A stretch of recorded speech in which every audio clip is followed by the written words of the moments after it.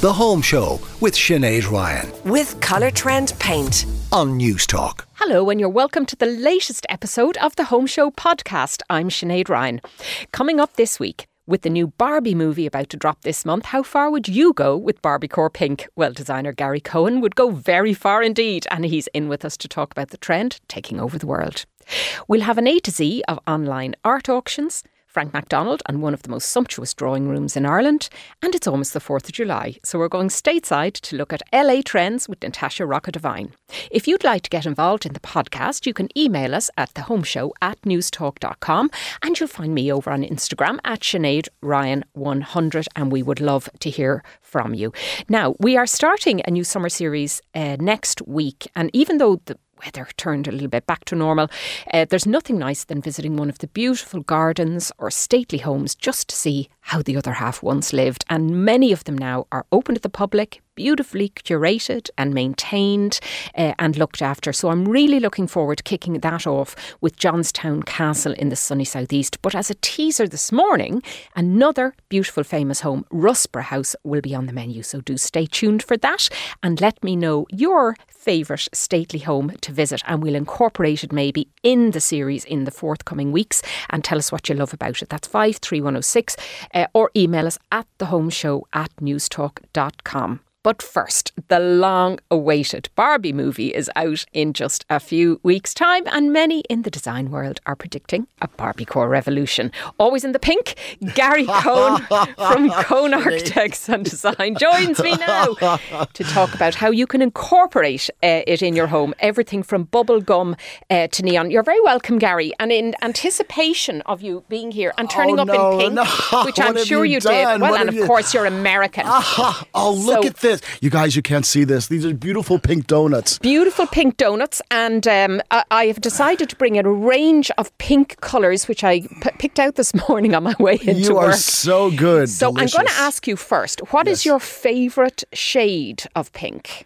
My favourite shade of pink is this, gonna sound weird, is this one right here. It's called Jam Tart. Okay, right. And that one actually looks like Jam Tart. It does, and it looks very like the shirt you're wearing as well. Thank you. Jam Tart, and I know you recently did a client's bathroom in this colour, which I'm sure wakes them up in the morning. But it's very, very nice. Right, okay. Jam Tart, right, okay. People can have a look for that on Gary's Instagram site. Now, did Mattel invent Barbie pink, or does the history of it go back much further? No, it actually goes back much further than that. So, okay, Sinead, we're going to talk with the donuts, all right? Let's do that. So, I'm going to give you the really short version. In the past, there was no pink or blue for boys or girls. It wasn't until after World War II that Eisenhower's wife, Mimi, wore this beautiful pink dress. We're in prosperous times in the U.S., and pink becomes in the home and everything. And that's when it starts to come into like boy, girl, and marketing. Got it? Okay. Now, it's not until 1970 that Mattel, the brand for Barbie, decides that pink is Barbie's color. Before that, it was just, there was no actual designated marketing color for pink, for Barbie. Sorry. So it wasn't a gender-based colour for most of its history then? No, this is the 20th century. This is recent. This is like from the 1950s forward is when it's becoming. Because before that, they said that, oh no, blue is for girls, pink is for boys. See, pink is light red. Yeah. And red is very aggressive. So they're saying that that's a better color for boys as a light color of red. Right. Doesn't it just show you how the marketing can kind of flip and change your kind of look of it? Now, this movie set, which caused a world shortage of pink paint by all accounts. Greta Gerwig's film, which might be the only thing it has going for it. But I haven't seen it, so I can't possibly say. Margot Robbie is by all accounts phenomenal. There is about, 47,000 shades of pink in it. Tell us about some of your favourite features in the house, Gary. So my favourite feature, this is retro, back to when Barbie first came out. By the way, she came out in 1959. Okay. And then so it has this lot of retro of the early 1960s, late 1950s. Okay. So it has all of that. It's all plastic. Okay, so it's not real. So you're actually feeling when plastics were coming out, this feeling. And it also has these great features of just, everything perfect, beautiful. And with this pink, pink actually looks great on everyone's skin. It reflects really beautiful. It's a little trick I know in design. That bathroom you're talking about, when you go in there, Sinead, you just look 10 years younger. You look like glowing, and because that reflects on your skin, and you know how that healthy color looks. Fantastic. Well, we all want one of those. Yes, right. Back to your question. Okay. So it's all about this. So she has a pink wardrobe. She's a pink water slide. Yep. Pink sofas, lamps. I mean, pretty much everything. The car we know about. Yes. I mean, people of all ages, girls of all ages, will remember having a Barbie or a Cindy. I was a Cindy girl. I thought she was a bit more classy, but there you go. So you're saying that came out kind of at a time. So this was the post-war. America was rich, wealthy. People wanted to celebrate. Yeah. They were regrouping after the war years. And this kind of idea of having a doll with her own life, really, was that just a new feature then of that time? No, you nailed it. So here's what's going on. You're after World War II. There was rations during World War II. So blues and grays and all these masculine colors, that's what women had to wear during war times, okay? Now it's sort of like, let's break tradition. Let's make this color the new, color, and let's adhere it to women by house goods, refrigerators, kitchens. And so now you see the psyche is, let's throw away the past of that grim. Let's have this bright new future. And it's slowly getting linked to women. And you have somebody as influential as Mamie Eisenhower turning up in this pink. And then you have here with you a selection of pink interiors. Everything from sofas to airline seats to branding. Like it's bright though, Gary. I mean, we're not talking about pastels here. This is like full on colour. Well, it depends on the period. So if you go to the to the mod, it's bright pink. As you get into like the early 70s, it's or late 60s, 70s, it's pink, light pink. Then 70s gets these bold pink. 80s gets what color it is. It's a pastel. Yeah. So it depends. We were into the kind of whole Laura Ashley, Princess Diana kind of stuff around that. Yeah, so you're going to the 90s. And so that is the same thing with the shabby chic. The pink is coming in with that. And that would have been reflected in the new colour televisions that were coming out, set designs, the Brady Bunch, all that stuff that people saw. Yes, exactly. So to help you out with this gender pink, what's going on. By the way, it's also the most disputed color ever in the Western. How so? Because why is it for girls and why is it for boys? And if a boy wears it, is he being daring or not? Or is he being fashionable? Or it's this whole thing all made up. Okay. By the way, there was a regentrifying of boys with pink, boys with blue, pink with girls in the 1980s, around 1985, when ultrasound came in, okay? Because the test verified if you wanted to know the gender, because now we can know the gender, boy or girl, it will say blue or pink, and then houseware started to clue in that they know the gender before the baby's born, so I can have my nursery made up in pink or blue. Gosh. You see, all marketing. We've really been hoodwinked into thinking in a certain way. So we're in the 80s now, the 90s, we're looking at these pastel. Now, this is a much softer approach to pink. But more towards today, There's no fuchsia, there's no neon here. This is pale, and it's in little flowery sprigs and stripes and ginghams and all that kind of thing. It's going to change in the 2000s. Yeah, so bring us up to date then, Gary. Okay. What kind of things now can we expect? You've brought in colour cards here for a whole range, everything from the palest of pale right up to kind of magenta. Yep. So what's happening now is, let me just tell you gender-wise what's going on. Now with TikTok and all these social media, it's all these gender reveal parties. Right? I know. So guess what it's doing? It's enforcing that pink is for girls, blue is for boys, even more so.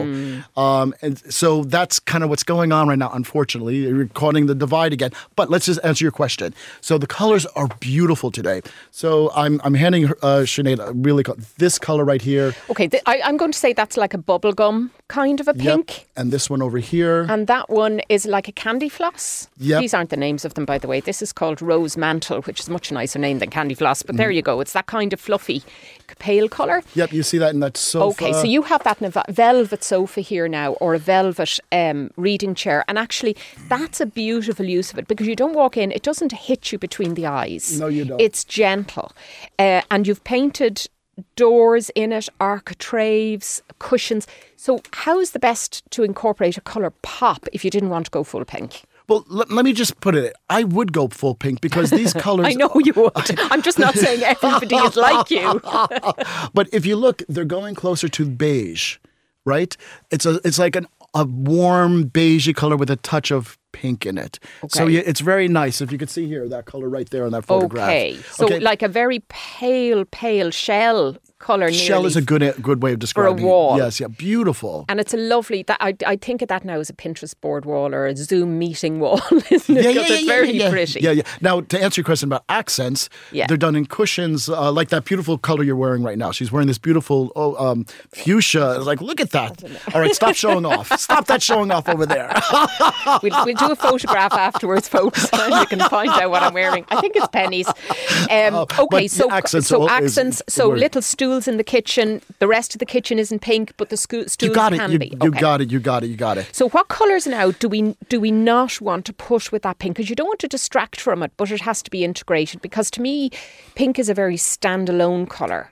I mean, it doesn't go with every shade. So what palette would you incorporate with it? Okay, so I'm going to go simple with you. Pink and, believe it or not, brown go really well together. Oh, okay. Yes, because brown is more of a...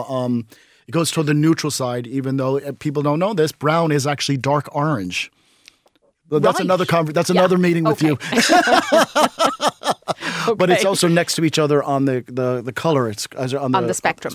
Okay. So pinks are good for accents. Like you could put it with, use pink as if you have a neutral room, neutral colors going on, and you just want that pop in there. So if you had that bright pink sofa in a sea of neutrals, it just like, I want to go there. Yeah, and it actually makes it look luxurious rather than cheap. Isn't that it? Yes, exactly. Okay. So you can go with the fuchsia color of pink, or you can go with that very soft shell color that you mentioned really well. Okay. And final question, will you be going to see the Barbie movie? What do you think? What do you think? We have these donuts and I'm here with the coffee with you and I'm not going to see the movie? What are you talking about? Gary Cohn, always a joy and a pleasure to have you. Where can people find out more about you and have a look at that pink badge? You can see me on my TikTok or social media at COHN COHN_design, or at my website at cohndesign.com. All right. Well, listen, we'll finish up there. You can have a donut. Have two, whatever pink shade you want. I've already started. You didn't know. And we will see you next time. And listen, thanks a million for coming in and chatting to us today about all things pink. And let us know if you are planning on going to see the Barbie movie. 53106 if you want to get in touch, or the home show at newstalk.com. Now, over the last number of years, online bidding at auctions has become the most popular way of bagging a bargain. So how do you bid online and how do you avoid making a mistake? Well, don't worry about it. Rory Guthrie, director of deVeres Auction House in Dublin, joins me now with some great advice. You're very welcome to the studio, Rory. Good morning, thank you. Now, so most of us think of art auctions like packed rooms and raised paddles and you're afraid to scratch your nose and lots of money changing hands. To what extent has moving online changed that landscape? Well, unfortunately, those packed room days are more than less a thing of the past. Before internet bidding and telephone bidding, you'd have hundreds of people in auction rooms. I remember queues getting into auction rooms, people sitting on staircases to get a bid in. As you say, scratch your nose. It's not quite as secretive as that now, but the online method has become the number one method of selling, of buying at auction. And why do you think that is? Is it because people just feel more secure in their own homes? They've more time. Maybe they're not going to be press ganged or hyped to bid on something. Is that part of it? Yeah, part of it is busy lives. You know, you don't have to turn up at an auction. You've got to arrange your day around that. Online happens easy. You go on the phone. To be honest, it's quite an enjoyable process. It's not something to fear. All the websites and certainly on online platforms are very user-friendly. They're not designed to be difficult. They're designed to be easy. And they're designed to be enjoyable. And bidding is enjoyable. People get addicted to it in some ways because it becomes a hobby. That might be a good thing. I remember about, 20 years ago, I was sent by an editor to cover an auction up somewhere in Kells. And they sent me with the snapper and we had to go up and, do a colour piece on what was going on. I ended up buying a flipping painting. And you still have it? I do. A Mary Carroll bridge. Mary Carroll, yeah. It's beautiful. It's one of my favourites. So I was both furious and delighted with myself, more than my fee for the article went. Yeah, but you see, that's the thing. It is a process to enjoy. So you have that hanging on your wall. You have the memory of going up there and seeing it and buying it. So it means more to you maybe than something you might have seen in a catalogue and ordered it. You're right. Yeah. Now, of course, that said, however you buy, you want to be able to see the items. I mean, certainly if you're going to be spending anything like a bit of money. So what if you're bidding online, like, is there an option to go into, say, your gallery and your auction house and examine? Yeah, there are. First of all, there's a catalogue, which you might receive in the post, or it's also online, which contains multiple images, front, back, framed on the wall, sizes, everything, all the information you need. Of course, then you also have to have a viewing process where people can come in and see the items in the flesh. Myself, I'd always want to see a piece because you want to hold it, you want to feel it and see what size it is. Yeah. But more and more, you're seeing people often not viewing in the flesh because the online method, they're comfortable with it. They can request additional photographs. They may not be in the country. They could be overseas buyers. They might not be in Dublin on the particular days the viewing are on. So they are able to get additional information from the auctioneer, be it by close-up photographs, front and back, condition reports, all that to kind of feed their information. And I suppose the difference between that and, say, buying from a private seller is that you've already done the work, on the provenance or on the value, you know what you're selling. You are, and you're giving that information in the catalogue. Any going to be biographical write-ups on the picture, giving them more information. Okay. Now, take us through the how-to. So, if it's a first time, you've never done this before, you need to set up an account, I presume. You do, And you're doing your checks and balances on prospective buyers. We are, either. You do. You basically, to bid online, you have to have an online profile. So, through our website, you go in, you create a deVeres account. You're set up, you provide your name, address, telephone, contact details, and you set up your name and your own particular password, which is unique to you. That gives you the deVeres account, and you're free then to go into each catalogue, view the items and bid accordingly. Now, you'll want to make sure that you get paid. We also certainly do want to be sure we get paid. And we do, and basically the checks go on after. Once you've purchased or been successful in bidding, then the account process takes place, which is very traditional. We do payments by bank transfer, by cheque, by debit card, as you would in any transaction. Okay, so once you've done that, it sounds fairly straightforward. I presume then there's a lead in time. So it's unlike an auction house. It's not like you have to bid in the next hour. They're done by time bidding. So, for instance, we have an auction on now that closes on the July 18th. So you've nearly 3 weeks to bid. And you get different tacticians. Some get in early and bid now, and some people like to leave it to the very, very end. See where it's going. Yeah, exactly, which is the Irish way. We wait. But at the end of the day, it's democratic system. The highest bidder wins, whether it's bid at the start or it's bid at the finish. Okay. But it closes then on July 18th at 2:00. So each lot so everybody knows well in advance this is the last. And do you get a flurry of bids then at the last one? You do, yeah. You get a clock ticking. So you see the bids as they come in, you see the bids going up as they come in and the time clicking down. And more than likely, the closer you get to the cut-off point, the more bids that come in. So you can see what other people are bidding, but not who they are. Is that it? Absolutely, yeah. There's no identities disclosed. It's just a bid process. And you can see how many bids have been submitted as well. It'll show you there's been 20, 30, 40 bids, whatever it is, it'll show you. So you'll know the level of interest in the item. But what it does is, if you bid in the last few seconds, you might think, wait and I'll get just before cut-off. Yeah. But if you do that, it does extend out 30 seconds to allow other people the opportunity to bid. Okay. Yeah, it's to avoid this called bid sniping. It's to avoid bid sniping. Yeah. All right. So you mentioned there you have a forthcoming online auction. Yeah. What kind of pieces can people expect in that? To be honest, Rory? July and August are quite quiet months for us. So we've run our major sale in June, our art sale, but this sale in July is sort of what we regard as a clear out sale. So there's about 200 lots of furniture and paintings, and very much on a budget. I mean, there's things there for €50, there's things there for €2,000, but it's really designed around a clear out from previous auctions, maybe things that weren't sold, or we've had a few probate sales, and this is the residual items that are going in. Yeah, the probate thing is important because I suppose when somebody passes away and maybe they lived in a big old house where their children don't want the stuff, or it's out of fashion, or they can't house it in modern homes nowadays.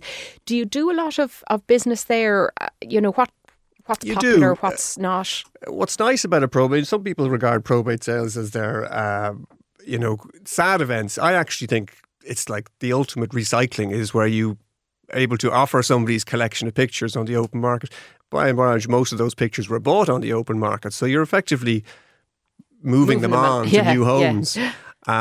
For instance, now, and that's the sale coming up, we've maybe 30 pictures in from a very well-known architect, John Marr, who died last year. He had a lovely collection of pictures. We sold some of the higher value ones in our sale in June, and this is the residual side of it. So you get to see the best of the best and also the lower value bits items maybe that as you well. could start with or affordable. Yeah. All right. Yeah. Well, listen, lots of information there. Thanks a million for that, Rory. Where can people find out more?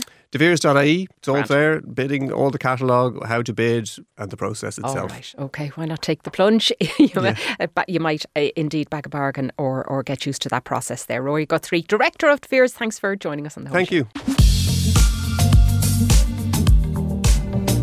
Now, Russborough House in County Wicklow is home to what my next guest, former environment editor at the Irish Times, Frank McDonald, has described as the most sumptuous drawing room in Ireland. And following a restoration programme, the Vernay drawing room is now open to the public. Frank, you're very welcome along to the home show. Thanks, Sinead. Now, you've taken a tour. Tell us what you saw. Well, I mean, it's really dazzling. You know, all that gilding with 23-carat gold leaf and the rich golden ruched curtains on the windows, which were made by Julia Davis Gough. I mean, you know, it is quite sumptuous, all right. But some aesthetes would say it's kind of over the top. One of my friends likened Joseph Leeson, the first Earl of Middletown, who commissioned Russborough in the 1740s, to a kind of a nouveau riche, modern-day Russian oligarch of his day, in terms of the brashness of his taste for opulent interiors, you know, rather than something more restrained. But my response was to say that if the restoration team, which, by the way, was headed by historic interiors designer Alec Cobb, if they've faithfully recreated what the drawing room looked like in the mid-18th century, wouldn't that be authentic? And don't the public deserve to see it as it was then? Well, there's no shortage of guilt in the pictures I'm looking at, for sure. And it is indeed, as you say, incredibly opulent and sumptuous and luxurious and kind of de trop, really, to some extent. Well, tell us a little bit about the history of Russborough House. Well, Joseph Leeson, the first Earl of Middletown, after whom Leeson Street in Dublin is named, he engaged the best architect of the era, Richard Cassels, to design Russborough. And he filled his new mansion with works of art, including paintings by Titian and Canaletto, which he collected on trips to Italy in 1744 and 1751. And while he was there, he commissioned French painter Claude-Joseph Vernet, who had a studio in Rome for 20 years, which was patronised by British aristocrats on the grand tour circuit, to paint a series of oval landscapes depicting the times of day for Russborough's front drawing room, which was then in the making. So the Vernay drawing room, as it's come to be called, also contained 4 rectangular landscapes on this theme by the same artist, set beneath its exuberant Baroque ceiling. I mean, the ceiling is just magnificent, with the oval paintings framed by swirling cartouches, which was done by an anonymous stucador who's simply called the St. Peter's stucador. And over time, as the house changed hands, of course, all 8 Vernay pictures were dispersed from Russborough, with the 4 ovals sold in Paris in 1926, nearly 100 years ago.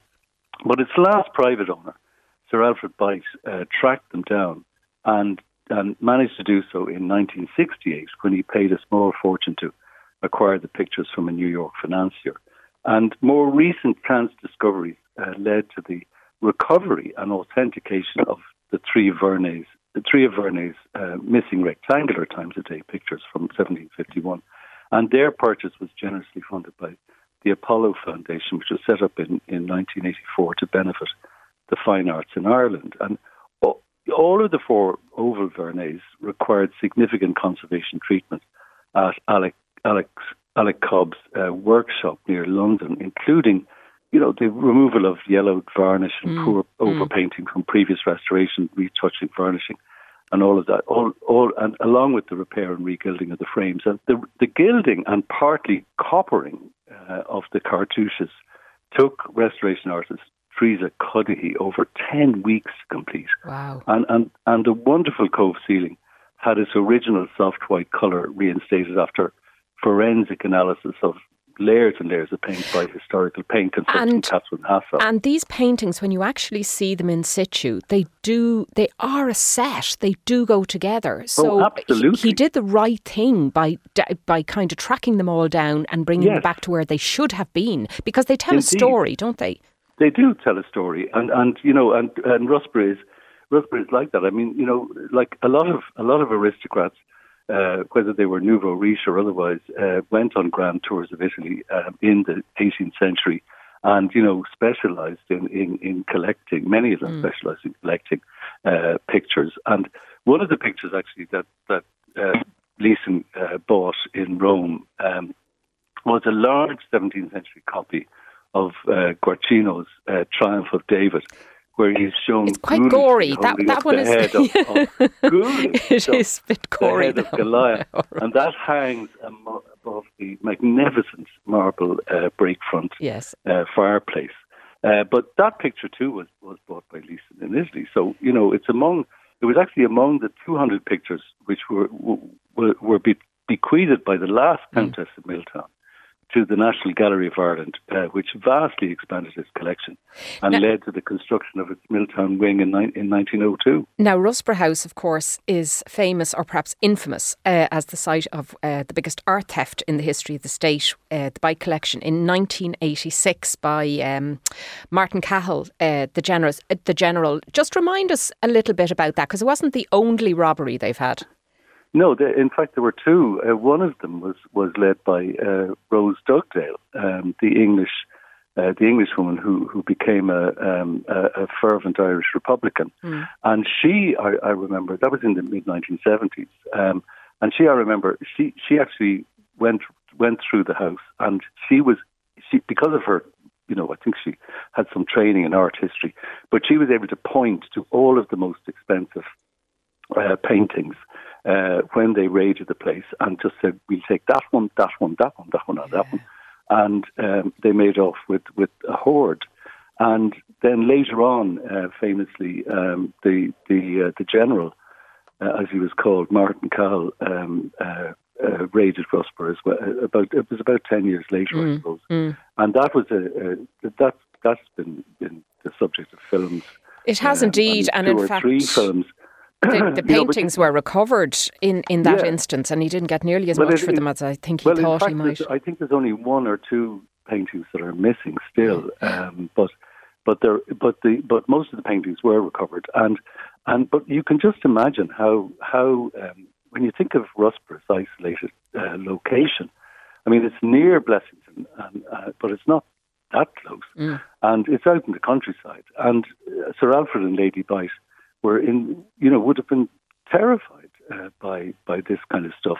Of but traumas like that to happen, and yet they stayed there and continued on living in the house and looking after it. Indeed. And listen, anybody now out there can explore the newly renovated Russborough with a guided tour. It's available 7 days a week, and you can find out more details on russborough.ie. Frank, thanks for that tour. Thanks for bringing us about. I'm sure you'll be a frequent visitor to Russborough, and indeed a lot of our stately homes, and we will be doing some other pieces on this in the coming weeks. We'll be looking at the stately homes and gardens around Ireland, or at least some of them, and they really are a wonderful legacy that we have. Frank McDonald, thank you so much for joining us on the Home Show today. Thanks, Sinead. You're very welcome back to the Home Show podcast here on News Talk. I'm Sinead Ryan. Now, it is the 4th of July next week, next Tuesday, so we've decided to go stateside and have a look at the trends and tips coming out of Los Angeles, because so many of them make their way across here. And I'm delighted to be joined by interior designer Natasha Rocca Devine. Natasha, you're very welcome to the Home Show. Thank you very much for having me. And Natasha, this is a place you know well.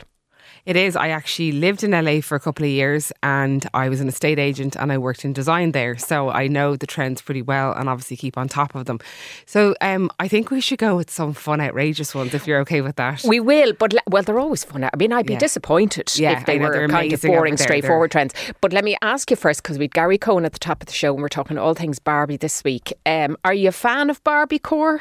To be honest, I actually was thinking I wouldn't, and then I see photos popping up and I really like it. I think we've just come out of like kind of a couple of hard years and it's fun to see colour and fun, and I have a daughter, you know, the brightness and the lightness of it all. Yeah. I actually am really liking it, to be honest. So where on the pink spectrum are you now? What's your favourite I actually like place? I love bright pink, to be honest. Do you? I like the fuchsia pink. I actually was going to do a fuchsia candle, and it just didn't happen in the end. But I actually was surprised by myself. I thought I'd go more muted, but I love fuchsia pink.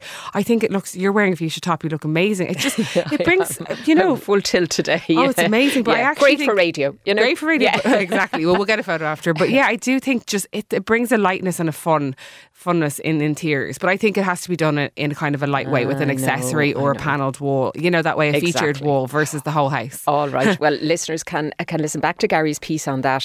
Very entertaining and also good tips on it. Now, while we are over stateside and the West Coast, I'm thinking maybe they go all out on things like colour and design and pops, and too much is never enough. But are you finding a different trend now? Are they kind of paring back on some looks? I think what I loved about LA and one of my favourite parts of design was everything goes. So like when you were styling, you know, each client wanted to have a different house. Everyone wants to stand out. So the best part about that is every trend. Like for example, minimal looks is a new trend out there. So even though it's minimal, which we all like, it's very luxurious because it has to be LA. Do you know that way? So it brings in, it looks very muted, but actually very luxurious layers to the rooms, even if they're muted couches. They have like, you know, just throws and, you know, just layer upon layer. So very Meghan Markle, is it? Montecito, that kind of 100%. Oh, okay. Like Ventura, Helen Turkington, you know, that like really beautiful kind of layered, but still very luxurious. If you look at the price tags, you know, nothing goes. Not cheap and cheerful. No, not cheap. And then they do really fun things I've noticed, like designer utility rooms and boot rooms, like and laundry rooms. Okay. So like really like chandeliers in the laundry room and like really glam, like, you know, with kind of nearly a bar in there so you can have a drink while you're doing your laundry. Like, okay, I think do people in LA who have that much money do their own laundry? I think it'd be more of a fascination, to be honest. It'd be more like the idea of it. But I think they like the idea. It's very kind of image focused and fun. And so what makes a utility room luxurious? I mean, apart from the chandelier, which we all have.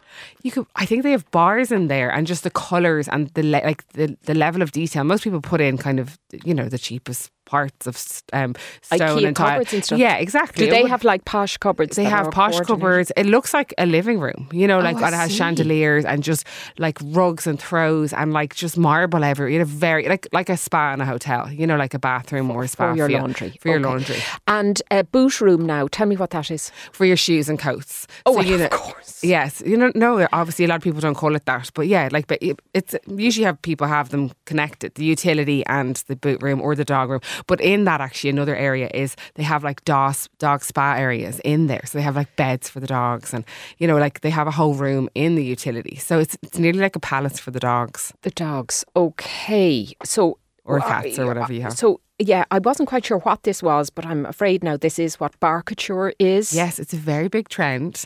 Barbiecore is architecture for dogs. Obviously not just dogs, because you might have different pets. You might have llamas or cats or whatever. I don't want to laugh. I have had dogs.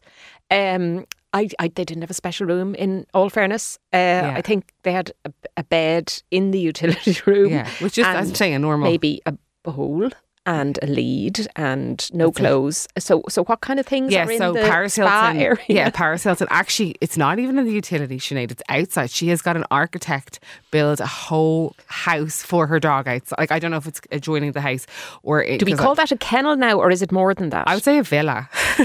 I say a dog villa. Like, what do you put in I a know dog it's villa, got like Natasha? a ramp in. It's literally like it's got its own bed, its own room, like chill out zones. Like it's got multi-zone areas, but it looks like kind of like a Spanish house, you know, like as if you were driving by in Spain on your holidays and you saw a gorgeous villa just shrunk down for the dog. It has everything that you would need in a house.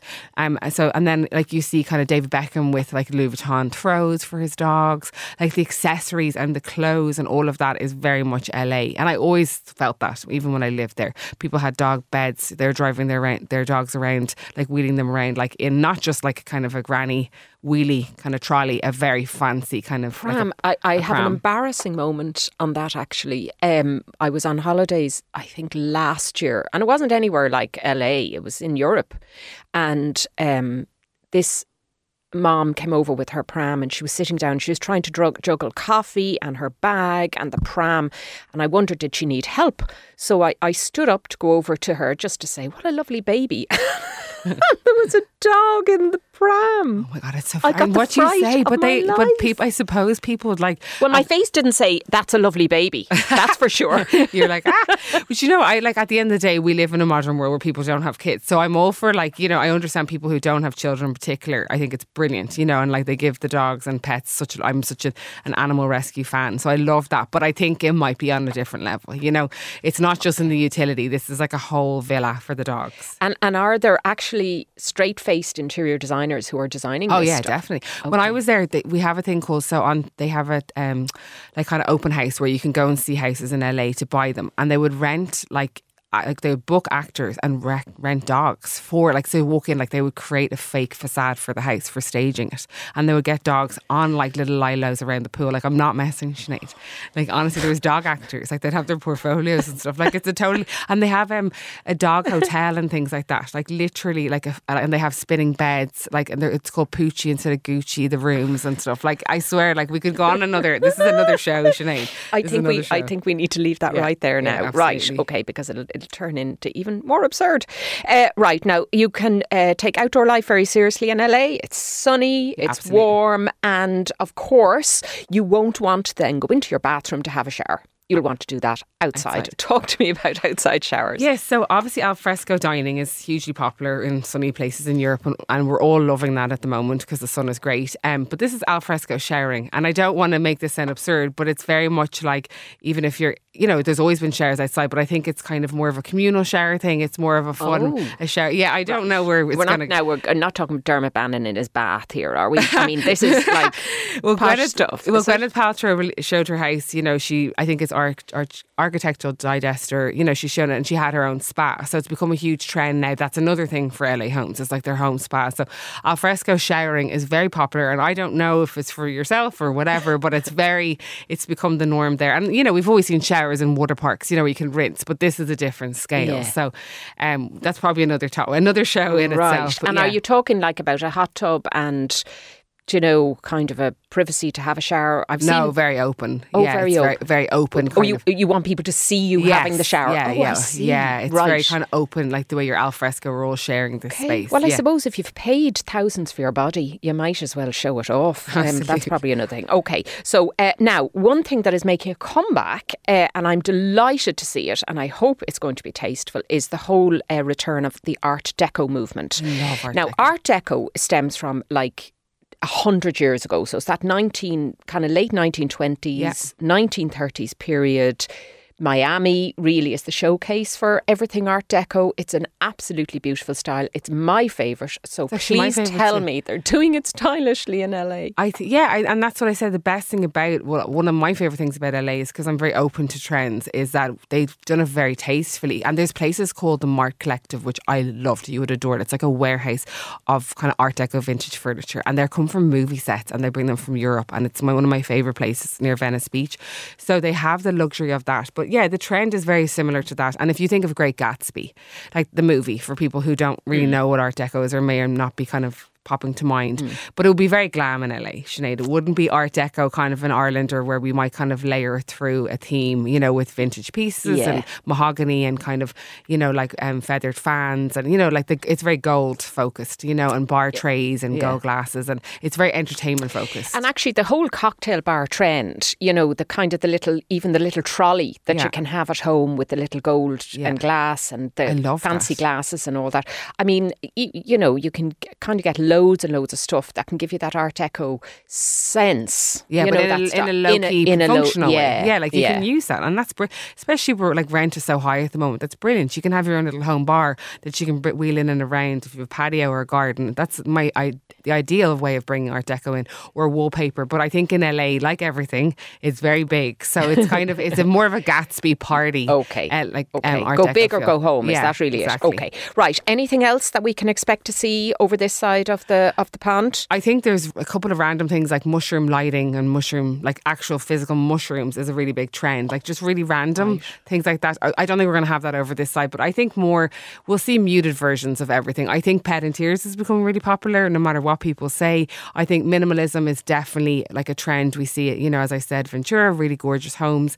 And I think kind of bringing in that Art Deco feel is definitely seen in Ireland in our trends. But we'll see to the extent al fresco sharing. I don't know if we're ready for it yet, Sinead, but we'll soon see.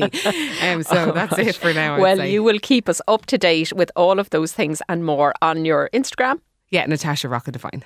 Fantastic. All right. Well, listen, thanks a million for coming in and giving us all those things. What do you think, folks? Are you planning a spa for your dog or a villa out the back? Let me know, 53106. That is all we have time for on the show today. And what a show it has been, and what a way to finish. So we've been full of glam this week for sure. If you've got a topic you'd like us to cover, or something you'd like us to look after, or a guest you'd like us to have on, please get in touch. We love hearing from you. And all our guests are so fantastic and expert at what they do. So the home show at newstalk.com is the email during the week, and we get the whole team on that, and we go through all of those emails that come in. Thanks to Aoife Breen producing this week, and Stephen McClune and Peter Malloy on sound. The Home Show with Sinead Ryan With Colour Trend Paint on Newstalk.